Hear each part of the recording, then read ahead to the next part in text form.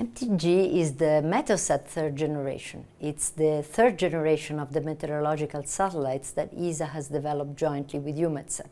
First satellite Meteosat was launched in 1977, then we had MSG launched in 2002, and today we have MTG, which is being launched, which is the new generation of these meteorological satellites, geostationary, very advanced, carrying on board advanced instruments that will give us a much more enhanced information about the situation related to meteorology, to nowcasting, and also storms.